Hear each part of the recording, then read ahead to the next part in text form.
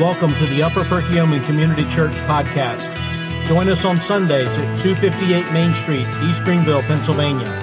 Refreshments at 9 a.m. Worship gathering at 9:30 a.m. Or visit us online at upcconline.org. Please sit back and enjoy our teaching time now with lead pastor John Buckley.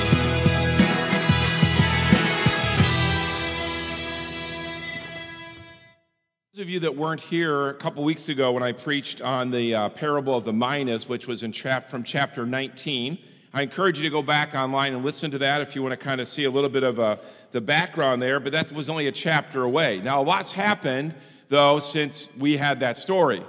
Now, if you remember, if you weren't here, I'll give you brand new information. If you were, hopefully you remember, but last time we did it, Jesus was coming into Jerusalem for the very last time. This is the end of his earthly life is coming. He knows that. The disciples still don't get that, but he knows that he's got a short period of time to be able to reinforce some of the principles that have been shared before and lessons that have been taught before to the people that he had ministered to and to the people that that had surrounded him. And he had lots of people that had surrounded him throughout his ministry. Not only did he have his disciples, but he had the curious onlookers. The ones that were kind of following as so to speak, the traveling circus. Like, what will Jesus do today? You had those that were following Jesus just so they could think of what they could get out of this. They heard about, or perhaps they were there. Jesus broke the bread and the fishes and fed the thousands that were there. Maybe some of them were in both times that happened. And you get this group of people that were there for what they could get out of Jesus, so to speak, tangibly, not spiritually. And then you had the group that followed him around, constantly looking for some way that they could nail him, that they could prove beyond a shadow of a doubt that these crowds would then turn on Jesus because he was guilty. That's what they were hoping to prove there. And all these folks were following Jesus along throughout the course of his life. And now as we're coming down to this point where his ultimate death is going to take place soon, Jesus has a few things that he wants to make sure that everybody understands. Now, when we were in chapter 19, we shared about the fact that we had this parable that we went over with you of the 10 minas. And what that led us into is from that opportunity there. And from there, you see that Jesus goes into the temple, and Brian preached on this over our Easter, was it Easter? I guess our Christmas, I guess it was Easter. Through Easter, and Brian took time to preach about how the message of Jesus going in and cleaning out the temple, because you had these gentlemen, I don't know if we should call them that, these men that were there trying to take advantage of the people by charging them outlandish amounts of money, and taking advantage of their spiritual desire to be able to make a sacrifice before the Lord, and they were dirtying it and moneying it into becoming just a series of commercial trades that took place. So he wiped out, so to speak, that opportunity for them to make money in that way. And these religious leaders now, they're not just mad, they are fire in their eyes. And then we see, as you go into the first part of chapter 20, right before our parable, that Jesus makes sure that everybody that he's talking to there understands one thing, and one thing very definitively, and that's this: that the authority of Jesus is what matters most in this situation. That he had been given authority to do these things, and they had a choice: accept and realize that Jesus was there as truly the Son of God, or reject that, but also realizing this: there are repercussions with both choices. So the authority of Jesus is laid out. And it's in that little snippet of story that we come here to this parable of the evil farmers, or wicked tenants, as it says in many of the Bibles there. Now I want to remind you as we get into this, first of all, that last time in Luke 19, the parable we shared was only in Luke 19. This parable, if you want to go for further reference, you'll also find in Matthew chapter 21, verses 33 to 46, and also Mark chapter 12, verses 1 to 12. And I always like reading the other ones because they give some extra flavor and coloring to what takes place. And I'll be referencing them a couple of times during our opportunity with this parable. Now remember, what is a parable? A parable is a biblical truth that's wrapped in a story. A biblical truth wrapped in a story. And so as we dig into this, let's just read over the passage of Scripture, and then we'll unpack this parable and apply it to our lives today. in verse number 9 of Luke chapter 20. And he began to tell the people this parable. A man planted a vineyard and lent it out to tenants and went into another country for a long while. And when the time came, he sent a servant to the tenants so that they would give him some of the fruit of the vineyard. But the tenants beat him and sent him away empty-handed. And so he sent another servant. But they also beat and treated him shamefully and sent him away empty-handed. And he sent yet a third. This one also they wounded and cast out. Then the owner of the vineyard said, "What shall I do? I know, I got it, so to speak. I'll send my beloved son. Perhaps they'll respect him." But when the tenants saw him, they said to themselves, "This is the heir. Let us kill him so that the inheritance may be ours." And they threw him out of the vineyard, and they killed him. "What then will the owner of the vineyard do to them?" Jesus asked. "He'll come and destroy those tenants and give the vineyard to others." And when they heard this, they said, "Surely not." But he looked directly at them and said, "What then is this that is written? The stone that the builders rejected has become the cornerstone. Everyone who falls on the stone will be broken to pieces, and if it falls on anyone, it will crush him." It will crush him. And then we see that is taken from Psalm chapter 118, which we'll go back to in a minute. It'll crush him. Now, I want to talk about the story here a little bit, which the crux of the story is in verses 9 to 16. Now, we need to understand first of all what the vineyard is. I'll unpack what some of these people are in just a minute.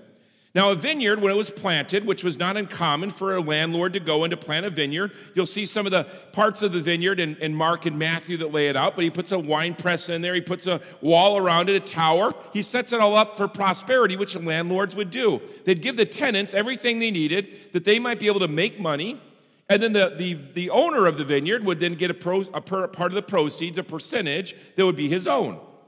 And that was the deal that usually lasted for decades sometimes. Now, interestingly enough, in this story, the people of Israel are really, the vineyard is the people of Israel. And you'll see that that in the Old Testament, God refers to the Israelites many times as a vineyard. In fact, a few passages, if you want to look them up later, is Psalm chapter 80, verses 8 to 16, Isaiah chapter 5, verses 1 to 7, and Jeremiah chapter 2 and verse 21. And vineyards, when you planted them, weren't like some of the things we plant, where you plant it during one season and then you get a harvest during another one. If you plant tomato plants, you don't have to wait a year to get tomatoes. Although it'd be cool to see red tomatoes in the middle of a snowstorm, wouldn't it? Just kind of hanging out there, you know. Watermelon, you plant it and it grows within a season. But vineyards are a little different. Vineyards take about 5 years before you get a good harvest from them. And the Israelites, God had basically said, "I've given you all this time, I've set you up, you are ready to be people of God that I have determined that you should be, and what are you going to do with that?" And in essence, what you've done from that is the majority of you have rejected me, the Messiah, the Son of God, as the one who's come to save you from your sins.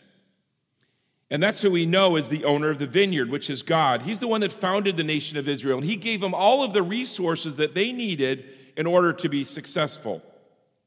So who are the evil farmers then in the story? The evil farmers in the story are the religious leaders in particular. Some believe it was actually the whole nation of Israel because of the condemnation that took place. He lays out there about them being crushed, and we know that in AD 70, the whole area of Jerusalem, the nation of Israel, was wiped out in a massive way, and basically majority, 90% of the people were taken out of the land. But we know specifically, at least the religious leaders, but possibly he's dealing with the whole nation of Israel being those evil farmers or those wicked tenants that are there. And then we see these messengers, right? And you'll notice that in this one, it talks about 3, and you might say, wait a minute, I'm going to read in Mark and Matthew, and there's more than 3 listed. The concept isn't a number. The concept is that he constantly sent different representatives of the land that they might be able to give a portion of those resources back to God. And what that represents is all the Old Testament messengers that went to give the message of repentance to the nation of Israel. And if you don't know who they are, then just take some time to read the last part of the Old Testament, and you're going to get a whole lot of those minor prophets, as we call them, and even some major ones that over and over again, in a much smaller period of time than I think we realize, went Isaiah and Jeremiah and Haggai and Zephaniah, and a lot of those went, and they gave the message of repent. You need to turn back to God, Israel. And we know it happened many times. Yes, you're right. God, we ask for your forgiveness. We turn ourselves over to you. And then soon after, what happened? They're right back at it, building their idols, worshiping their false gods. So these messengers were mistreated, as it is in the story, over and over again. And we know from any of the stories that the Old Testament prophets we read about are ones that we know about, but do we realize there was other ones along the way? Some were killed. Many were beaten. Often they were mistreated, frequently socially ostracized, oftentimes looked at as lunatics. And that was the Old Testament prophets there that are messengers. Which brings us to some really big stuff here. And it's the big biblical truth, so to speak, of this passage. Look with me, please, to verse number 17. Now, right before we dig into that, remember what happens after, in fact, let's jump up to verse number 14. But when the tenants saw him, which is the son, they said, "This is the heir, let us kill him, so that the inheritance may be ours." Now, who was that stone that we're going to read about, who is also the son who should be the one to get the inheritance, is none other than Jesus Christ himself. The landowner's son is Christ. And when you see the way that he was treated by the religious rulers and the fact that he was killed, we know that's exactly what's going to happen soon. And Jesus knows that. He knows that he's the one that's going to be killed. And it's interesting to see the response of the people there in this amazement, like, man, that would be so wrong that those people would come and do that to him, and that the last thing they would do is they would kill the heir of the vineyard, because they know that the vineyard owner is going to come down and he's going to demand of them to come out of there. If not, he'll kill them. They'll be wiped out. And Matthew even says that the religious leaders even chime in on that. Yeah, this is wrong. It reminds me back at the story of David when he had Uriah killed so that he could cover up his sin with Bathsheba and her pregnancy. And God sent Nathan the prophet. And Nathan told a story, a biblical truth wrapped in a story. He said, "King, I got to tell you a story. I got to tell you something that's going on. I need your advice on this." David said, "Shoot, Nathan." By the way, David wasn't used to Nathan asking him for advice, so I'm sure he thought this was a really good opportunity. Nathan must finally be respecting me. And he goes, "Yeah, there's this one king who had hundreds of sheep. And he had a neighbor who only had one sheep, and that sheep was like a family member. They brought him into the house. He sat up at the table and ate with them. I mean, he was part of the family there." Maybe he didn't sit at the table, but you get the concept. Very special to them. He was a family member, not just a sheep out in the pasture. And this rich landowner, he's going to have a party because he has people coming in to visit him. And rather than take any of the sheep that he has, he forcibly removes his neighbor's sheep, their pet, their family member, and brings it over and slaughters it so that his guests can be fed. And Nathan, as he says that to David, sees David's reaction almost immediately. Sees the pulses in his forehead start to pop out. The veins in his forehead start to pop out. Sees the redness in his face, the clenching of his fists. And David goes, "There is no way that guy's getting away from that. We will," and he lists out this litany of things that are going to happen to destroy that neighbor. And I almost think that Nathan just let him rant for a little bit. The Bible doesn't tell us. But we do know that Nathan comes to a point where he points his bony finger back at David and says, "Well, you know what, David? You're that landowner." And David was crushed by that and realized the weight of the sin that he had committed against God. That was his response. And by the way, that was Christ's desire, that the response would be to this story, this parable here.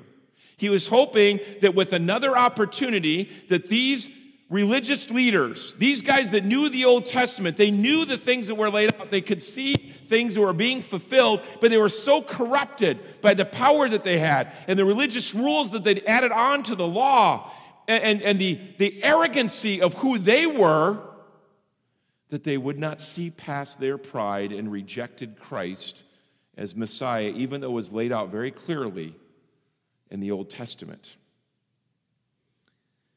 And so as Jesus wraps up this and sees, again, this response by the crowd, we see what verse 17 says. But he looked directly at them and said this, "What then is this written?" Again, this is taken from Psalm 118 and verse 22. You'll find Jesus oftentimes uses the law to convict, and he does that again here, or the Old Testament to convict. The stone that the builders rejected has become the cornerstone. The stone that the builders rejected has become the cornerstone. You all have rejected. The cornerstone was key, especially in those days, as the lines and the significance and symmetry of it was so important in placement, as the whole rest of the building rested in part on that cornerstone. It was what was built on. And you guys are not even recognizing the value of the cornerstone that is Jesus Christ, and you're rejecting him. If we were to read the second verse, Psalm 118, verse 23, we'd read this as well, which I think is pertinent. You'll see this one also referenced in Matthew and Mark. But he says this, verse 23. So after he says, the stone that the builders rejected has become their cornerstone, then he says this, "This is the Lord's doing, and it's marvelous in our eyes." Folks, if we can acknowledge the fact that we need Christ, that he is the cornerstone, and we need him not only to save us, but we need him daily to empower us and to guide us and to direct us, that's marvelous in our eyes. And for those of you here that have a relationship with Jesus Christ, I hope that we haven't lost the awe of who Jesus really is in our lives. I hope that you didn't come today to fulfill a religious obligation, that you gave money in the offering plate or online to fulfill a religious obligation, that you don't stay for second hour to fulfill a spiritual church obligation. You don't serve just so you can fulfill that religious spiritual obligation, that we do all this realizing marvelous is what God's done, and he's placed us in this body. And that should excite us. We shouldn't endure being here, but be excited about being here on this earth and in this body to be able to do the things he's called us to do. But then Jesus puts the final piece, and this is what sends the religious leaders over the top. He says in verse 18, "Everyone who falls on that stone will be broken to pieces. And when it falls on anyone, it will crush him." And in that moment, what they recognized is that he was talking about him being that stone and them being the ones that were being crushed. And what was their response to that? Their response to that was that you'll see in Matthew and Mark, that they gathered together. And they started to plot, but they were fearful of what the people would say, which you see oftentimes. But they started to plot again that we have got to remove this man from the scene. We've got to get rid of this Jesus. Who is the stone? Christ is the stone. Now, who stumbles over the stone? The religious leaders stumbled over the stone. They had a furious response. I encourage you as we wrap up things that you'd look at this story, and the one thing I always do when I read a story is I go, are there any characters in this story that strike home with me? I don't know about you, but I have a tendency to see the bad guys in the story and think, how dare they do that to my Jesus or to my God, until I realize the things that I do to my Jesus and to my God. So before we're quick to judge, first ourselves before others. Please do that. Because our usual one is to be quick to judge others first and possibly me. Do you strike a chord with any of these characters in the story? And then I have just a few questions I want you to chew on today. Who is Jesus to you? Don't quickly answer that, but chew on it. Who is Jesus to you? I grew up in a home where Jesus was used as a curse word often.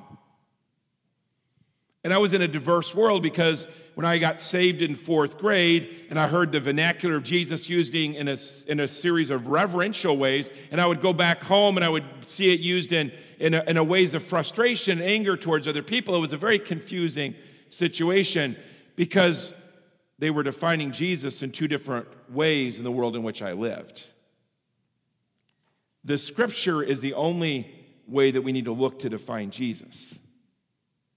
And the Scriptures say that Jesus is the Son of God, who came to this earth and lived a sinless life and died a horrifically cruel death for our redemption, was buried and rose again for our redemption, so that we might have life eternal.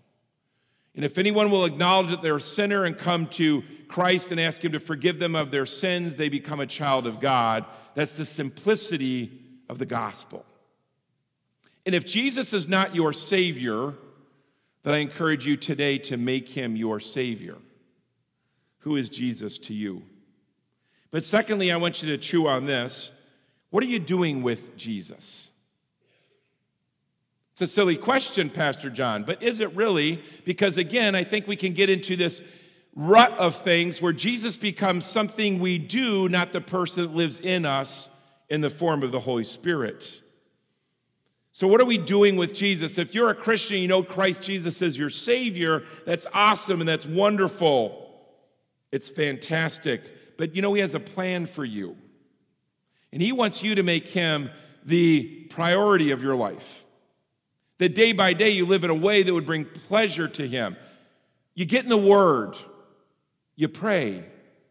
You look for opportunities to be able to be used by him to impact others. Because if you didn't think about Jesus all week till this morning, when you remembered you had to bring a snack for fellowship time, or you had to make sure, that's right, I'm dressing differently, or the clock's got to be set at a different time, or, okay, everyone, let's act like we're all happy. But do you think about Jesus on Monday and Tuesday? What about hump day, Wednesday? Yes, Jesus. Thank you. It's the middle of the week. We're almost there. Yeah, I think of him. See, Jesus, if he's your Savior, is intended to be a part of the fiber and fabric of your life. And the Word of God lets us know ways that we should be doing that. So the question is, are we doing that? Because that will answer then what you're really doing with Jesus. When I get home, I have a place I put my keys. There's a reason for that. In my home, keys disappear quickly.